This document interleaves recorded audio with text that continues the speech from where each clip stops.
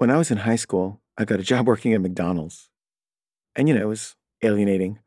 And, I had to make like hamburgers and you had to make them really fast. Like they were like, hurry, hurry, hurry.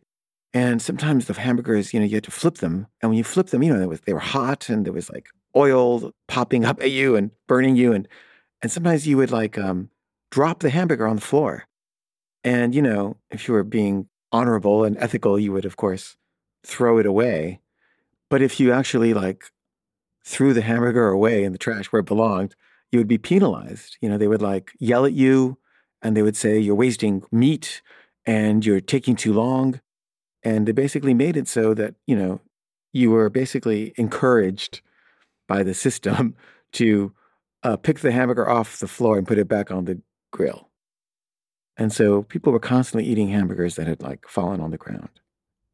And, that's just what we did. And the other problem was that the toilet was constantly overflowing. Like it just always overflowed and it would overflow into the kitchen. And, somebody would have to like try to mop it up. But sometimes you couldn't mop it up fast enough and it would just be like all around you, just toilet water with like, excrement in it. And you'd be trying to flip these burgers and there'd be like excrement water around your feet.